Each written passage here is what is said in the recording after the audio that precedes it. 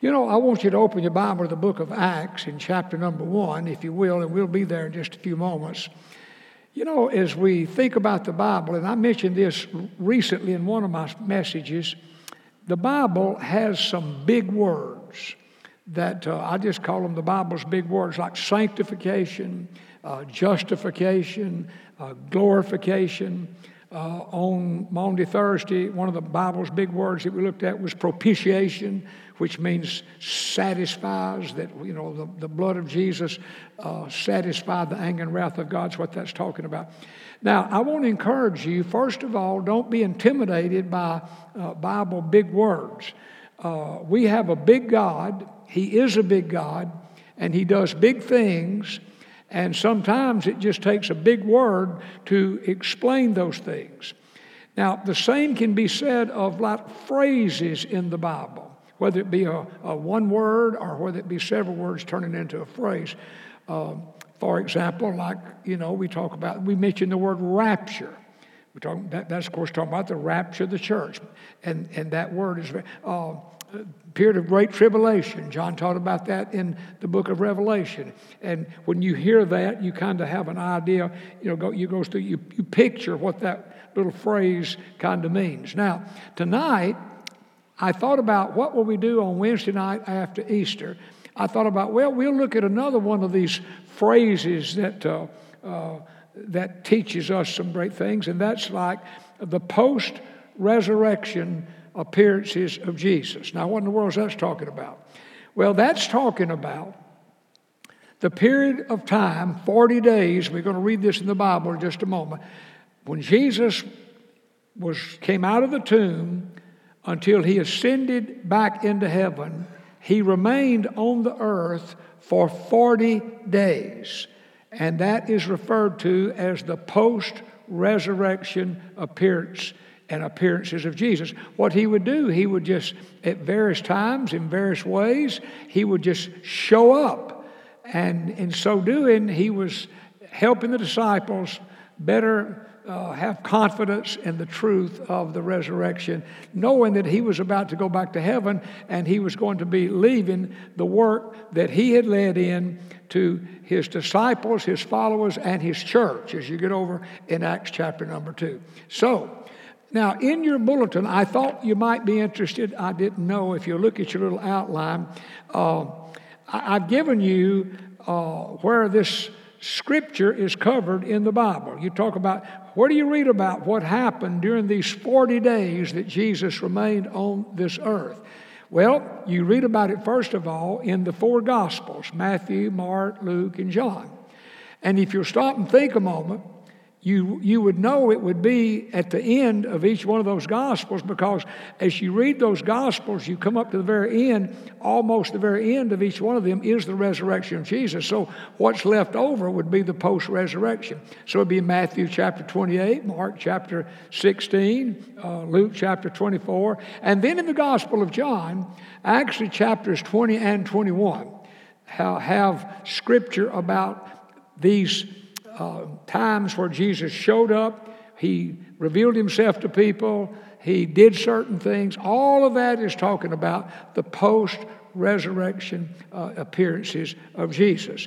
And then, of course, over in 1 Corinthians, in chapter number 15, the Apostle Paul gives us some Scripture, and I've listed that for you in the bulletin. 1 Corinthians chapter 15, verses 1 through 8, you would read. So if you know those Scriptures, Matthew, Mark, Luke, and John, if you say, I want to read about what Jesus did during those 4 days, well, you won't have to read a lot of Bible, but you'll find it in Matthew, Mark, Luke, John, Acts, and 1 Corinthians chapter 15. And I thought, well, maybe they'd be interested in that, and maybe they would not. But I'm going to list it down anyway. Now, I thought we would tonight take the book of Acts. Let's look in the book of Acts. If you'll turn with me in Acts chapter number 1, and let's read. Remember, Dr. Luke, under the inspiration of the Holy Spirit, wrote the gospel named after him, and then he wrote this book that we have that we call Acts. And I've said on other occasions that a really better, a more complete title for the book of Acts would be Acts of the Holy Spirit. through the apostles and others during the first generation of the Christian church. So when we come to the book of Acts, Christ is about to go back to heaven, and he is now going to send the Holy Spirit. There's going to be the birth of the church, and the church age begins, the church age continues, and that's the age in which you and I live. And so what you have in this book of Acts, you really have the acts of the Holy Spirit as he worked through the apostles and worked through others. And you begin to think about how that can be appropriated to your life and my life, and it's very, very exciting. Well, let's look in Acts chapter 3 and Acts chapter 1. We'll just pick up maybe in verse 1 to kind of get it all in context.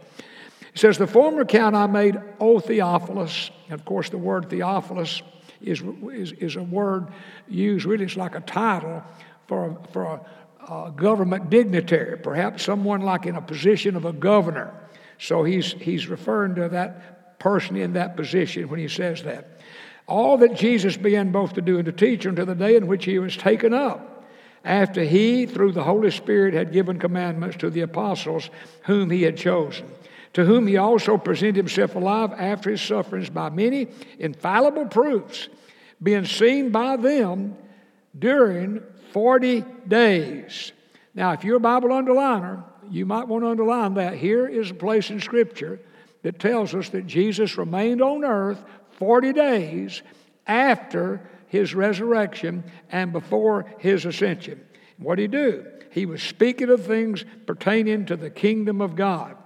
Verse 4, "And being assembled together with them," with the disciples, "he commanded them not to depart from Jerusalem." Said, don't dare leave Jerusalem, "but to wait for the promise of the Father, which he had said, you have heard from me before." Now picture this. Jesus is talking to the disciples, and what does he do? He reminds them of something that he had previously taught them on various occasions. And we're going to look at that in just a moment. Let me read on. He said, "Don't depart from Jerusalem, wait for the promise of the Father, which you have heard from before." He had already told them.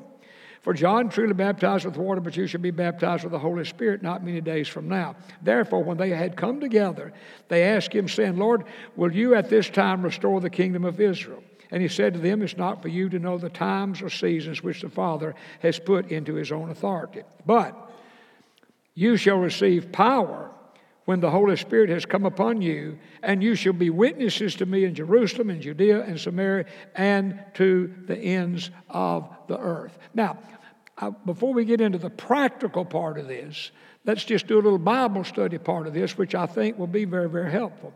If you go back in verse 4, it's very interesting to me.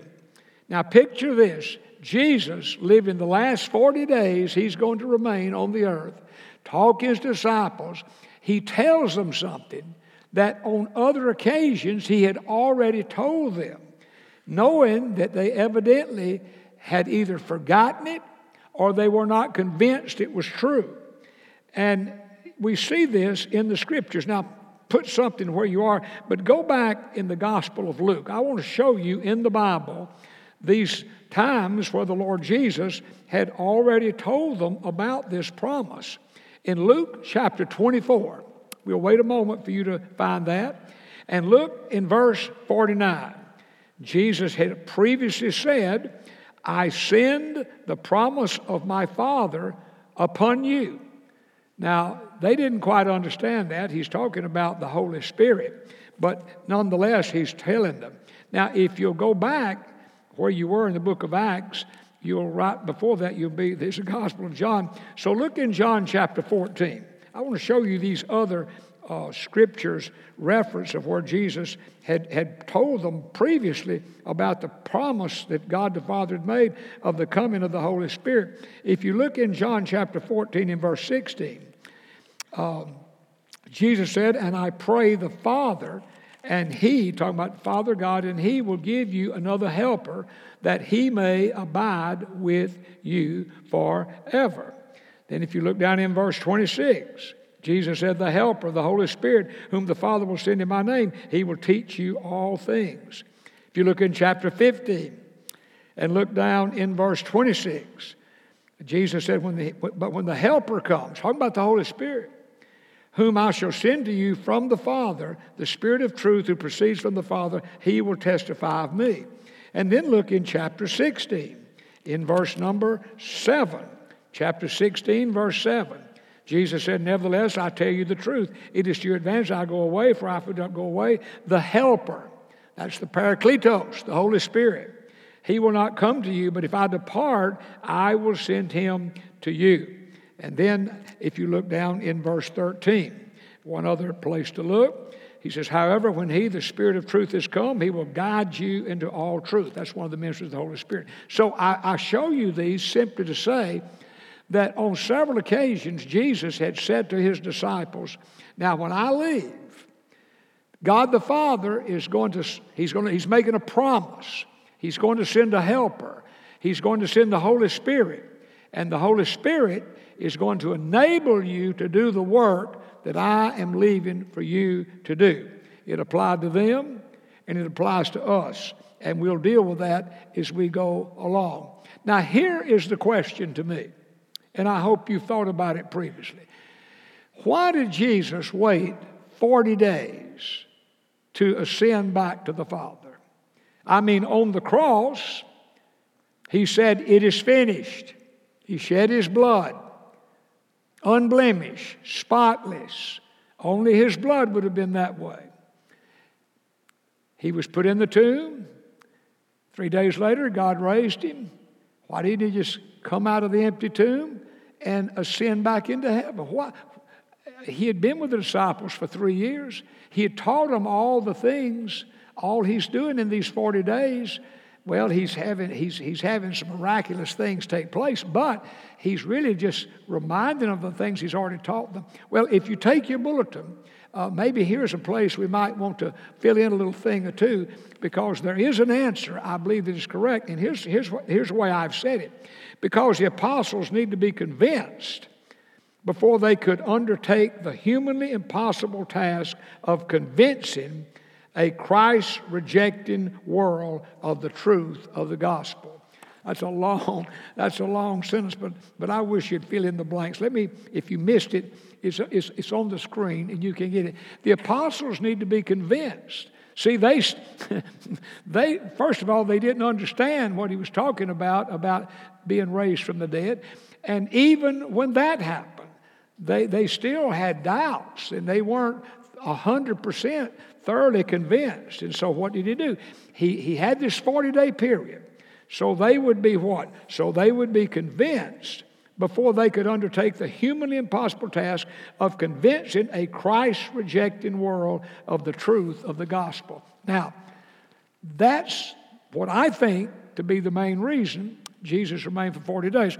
You know, as I look at that little sentence, thinking about how true it is, the Christ-rejecting world crucified him. Well, fast forward, we're in 2022. People, sad to say, but bottom line, we live in a Christ-rejecting world. We really do. Now, on the surface, I mean, here we are. We all believe in Christ. But I mean, look, here we are. And I mean, even on Easter Sunday, the all great crowds, you say, well, you know, boy, we're living in, things are turning around. Well, no, things aren't turning around. We live in a fallen world, and it just continues to fall and fall. And it's just like Christ has been rejected little by little. Evidently, none of us would have ever imagined when we begin to see it start. Just God can't be in this. The Bible can't be in this. You know, you mention the name of Jesus, and people in many settings, they tense up. You know, on numerous occasions as a minister, I've been invited to pray at certain events, and right before the program would start, the person in charge would say to me, now there are many faiths and many non-faiths in this room, and it would be best you not mention the name Jesus in your prayer. And I just, you know, I hear that, but they knew I was a Christian minister when they invited me, and I'm going to pray my prayer like I believe in my heart, knowing I probably never be invited back again, and knowing I probably shouldn't have been invited in the first place. But I don't think the people who've said that to me over the years are rude people. I think of actually a funeral I went to preach of one of the most godly men that Dottie and I ever knew. They had such an influence on our life in our very first church before we went to seminary. And they asked me when he died to come preach the funeral. It was in a Methodist church. And I was well aware that there'd just be many people who didn't believe anything about God at that funeral.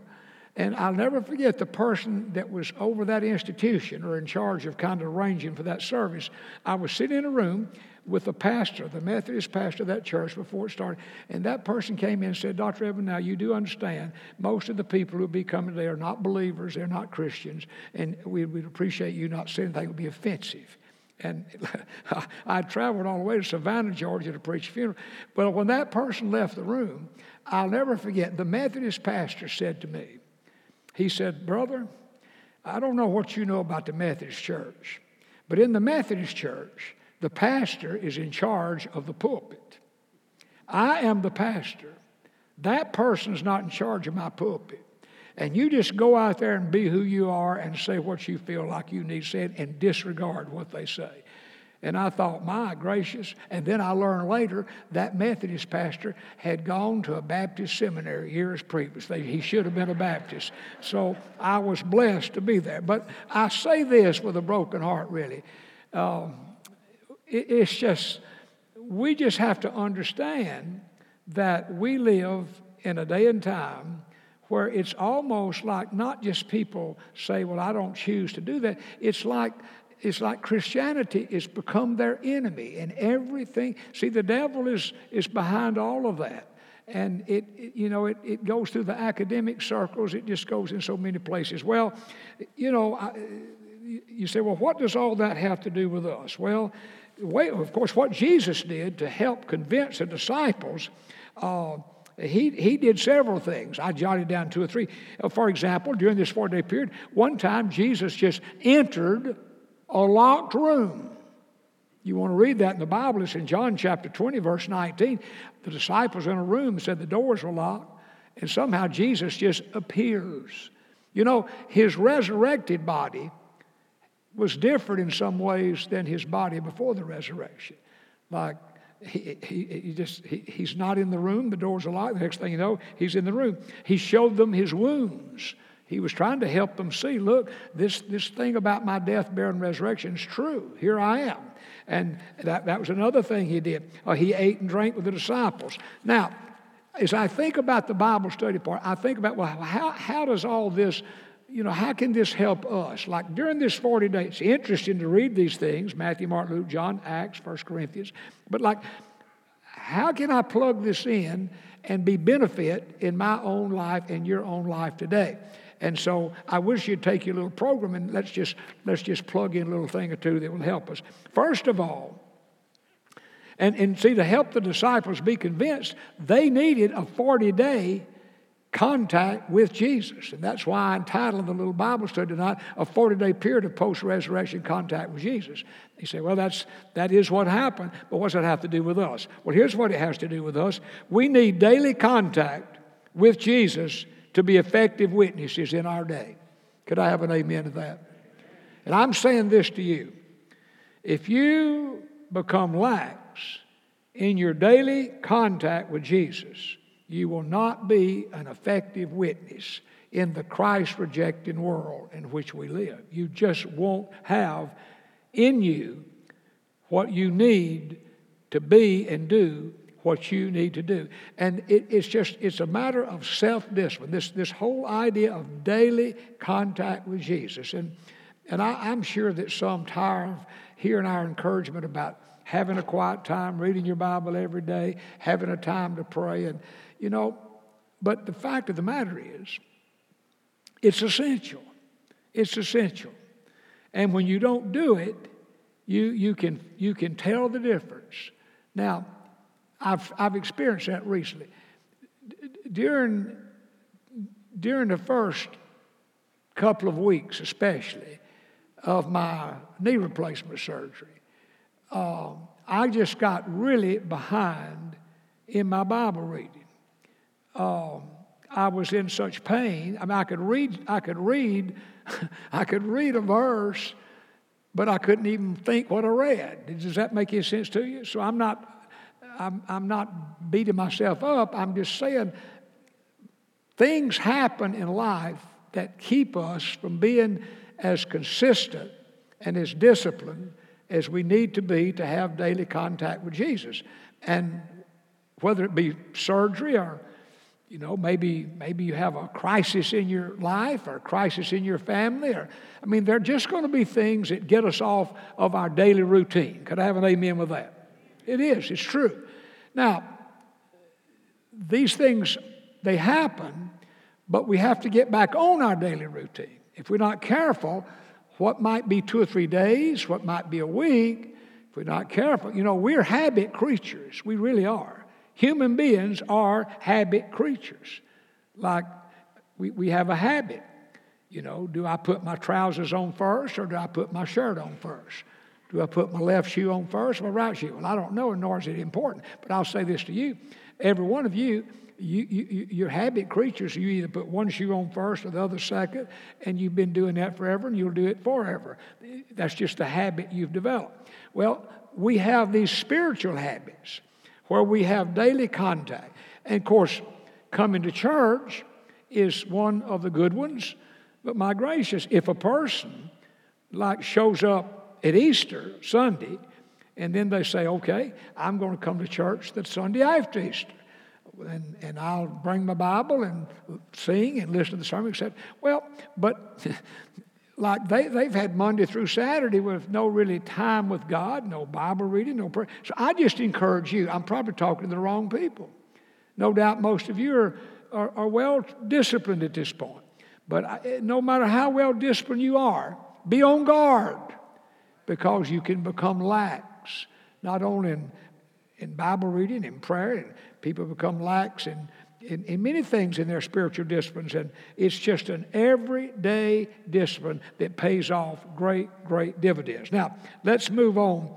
Let's move on beyond that. Our second thing of life application is our job as Christians is to let the Holy Spirit convict people through us. And I do wish you'd write those words down. Convict people. You're a Christian. Okay. The disciples were believers. They were Christians. Okay. The job Jesus gave them is the job Jesus gave His church. We are part of His church. We're part of the body of Christ. So what is our job? Our job is what? Our job is to let the Holy Spirit convict people through us. Now, I wish you'd go back. You're close to the book of John. Go back, if you will, in John chapter 16. Turn back to John chapter 16. This is very, very important. I've mentioned this on other occasions, but it needs to be mentioned often. Here's what we must understand. It is the Holy Spirit's job to convict people. It is not your job. It's not my job. So you're the preacher. I understand. But I do not have the power, nor am I given the assignment to convict people of their sin. Look in John chapter 16, verse 8. Jesus said, when the Holy Spirit has come, He will convict the world of sin. So when we start thinking about sharing our faith with someone, we should never feel the pressure that we've got to do and share what we do and share. And the pressure's on us for a decision to be made. That's the work of the Holy Spirit. It is our job to let the Holy Spirit convict people through us. And the way the Holy Spirit convicts the unsaved is through those who are saved. And that is a beautiful, beautiful thing. And as you read the book of Acts, it's very interesting. Now remember, in the book of Acts, in fact, when you get to verse 9, chapter 1, when Jesus spoke of these things, while they watched, He was taken up, and a cloud received Him out of their sight. You'd think the Bible would have more to say about the ascension of Jesus in one verse, but there it is.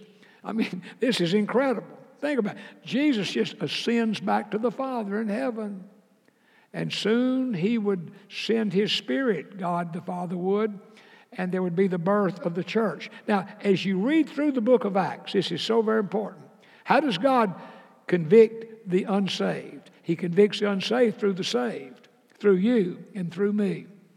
And as you read through the book of Acts, all the way through the book, people are convicted of their sins, and there's always a person God uses to do it. It's a really exciting thing as you read through the book of Acts. You know, like the 3,000 that were saved at Pentecost. Well, Peter, God used Peter. And through Peter and what he preached, that great number of people, they were saved. And like the Ethiopian eunuch, who was the person the Holy Spirit used? Philip. See, this is the point. How does God convict the unsaved? He convicts the unsaved, His Spirit does, through the saved. He convicts the unsaved through you. He convicts the unsaved through me. And so our job is to let the Holy Spirit in us, through us, convict those that are not saved, but it's Him that does it. You know, as you read on through, like you think about Saul, who was involved in that?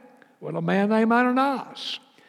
You think about Lydia. Well, who was involved in that? Well, God in a very special way had a one person. And you think about the Philippian jailer, and that story about how he came to be saved. Again, God used one person. And so I'm very encouraged at this very point, and this is why I share this with you.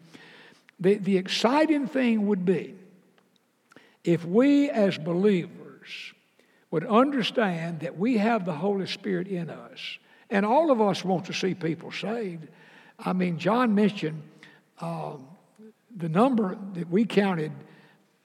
I heard him give 3 numbers a while ago. I've got to talk to him after the service and find out. Chris and we came up with 47 people. Whether it was 45, 6, 7, but I mean, it was just incredible. 27 in that second service, people standing up. And I'm going to come back to that in just a moment. But, you know, all of us, you know, we want to see people saved. Sure we do. You want all your family members to be saved. You want your friends to be saved. You want your neighbors to be saved. I mean, anybody that's a Christian wants people when they die to go to heaven. That's a given. Well, the exciting thing is we can be part in that.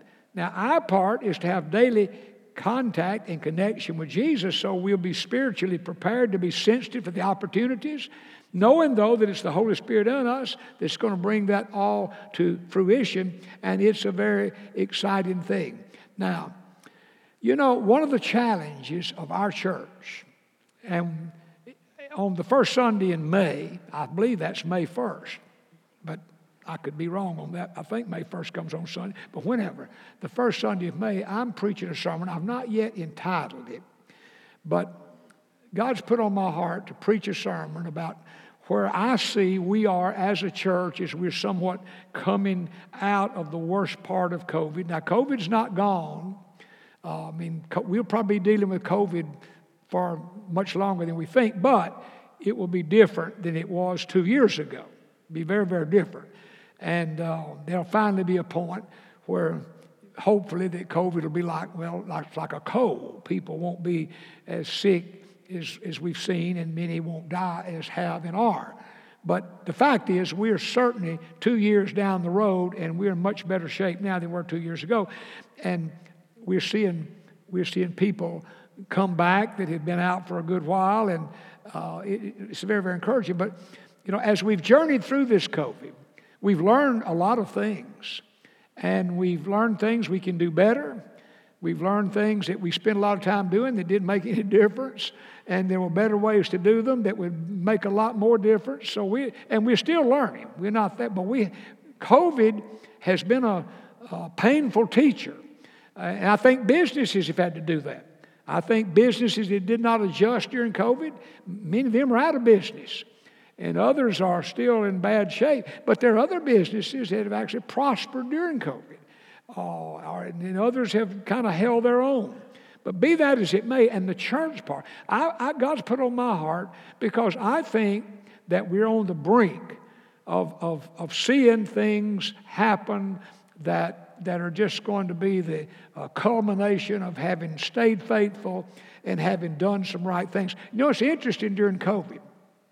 During COVID, we hired a senior high minister. We agreed that we believed God was bringing him to be our senior high minister in January upon his graduation from seminary in May. But then he comes in May when he graduates, and then very quickly the church is closed for 19 Sundays. But it was, we said, well, we made a commitment, and we need to honor our commitment, and we needed him even more so. Then we started the contemporary service during COVID, and then here in December, we add the staff member of our young adults, which is one of the great needs in the life of our church. And we've done all that during COVID. So we've really done some right things in COVID, along with a lot of other things. But I think it's going to be exciting. I think last Sunday was a glimpse of where we can be. But one of our challenges is to help all of our members be convinced of the truth of the gospel and have confidence in sharing the gospel across the street and across the world. And so, we say, well, we have classes to do that, and we're working out. How can we do that? How can we do what Jesus was seeking to do for the disciples so that our members, when they're around their friends, around family members, and they're staying daily connected with God, just be at peace in sharing the gospel story in the way that would be appropriate so the Holy Spirit through them could help others. If every one of our members, you say, well, that's like saying if every member tithe. Well, every member should tithe. You say, well, every member's not going to tithe. Well, that is a true statement, but that doesn't mean we shouldn't still say every member ought to tithe. We don't need to lower our standards to people who won't do what the Bible teaches. Well, the Bible teaches that our main job is the same job Jesus gave the disciples. And, I'm very excited about what I think God will let me share on that Sunday. Last Sunday, for example, we have counters, so we kind of have kept up during COVID where we're going.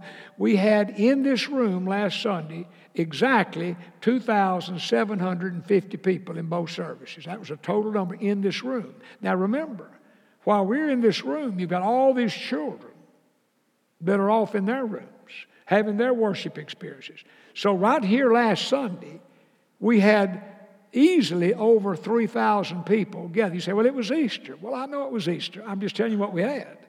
But it can be. Now, John shared this vision about 15,000, like 10% of our population of the city in which we live, Pasadena.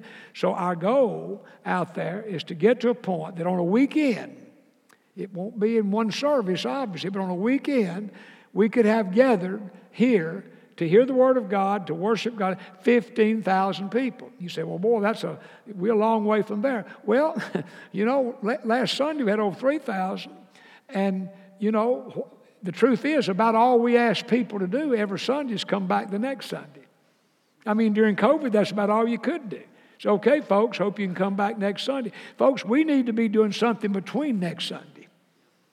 All of us. And if we can ever kind of move. Will everybody do it? Well, no. But great numbers will do it. And, cream always rises to the top. And it can be a wonderful thing. During COVID, the last 2 years during COVID, there have been 559 people have joined our church. 2 years of COVID. I'm not talking about the people that stand up. These people are standing up for salvation. I'm talking about that leave this room and go down to the family room and talk to ministers. There have been 559 people. And remember, during those 2 years, we had 19 Sundays. We had no church. So I'm saying to you that God's been doing things a little more than maybe what we might understand. And I think we're on the brink of one of the most exciting times that we've had together in the life of our church. And I hope you are beginning to feel that, because there is a great world out there that we live among that need the Lord. And many of them need to be saved. Many of them need to be in God's house. Many of them need to hear God's word. Many of them need to be serving God. There's more to church than just showing up. You know, people need to serve the Lord. Everybody needs to have something they can do for God. And the church needs to be a place to help them to do it. And for all that to happen, we need the same thing the disciples needed. We need to have daily contact with Jesus until we become convinced that He's real, that His promises are as certain can be, and that if we'll just put our faith in them, the Holy Spirit will do what only He can do.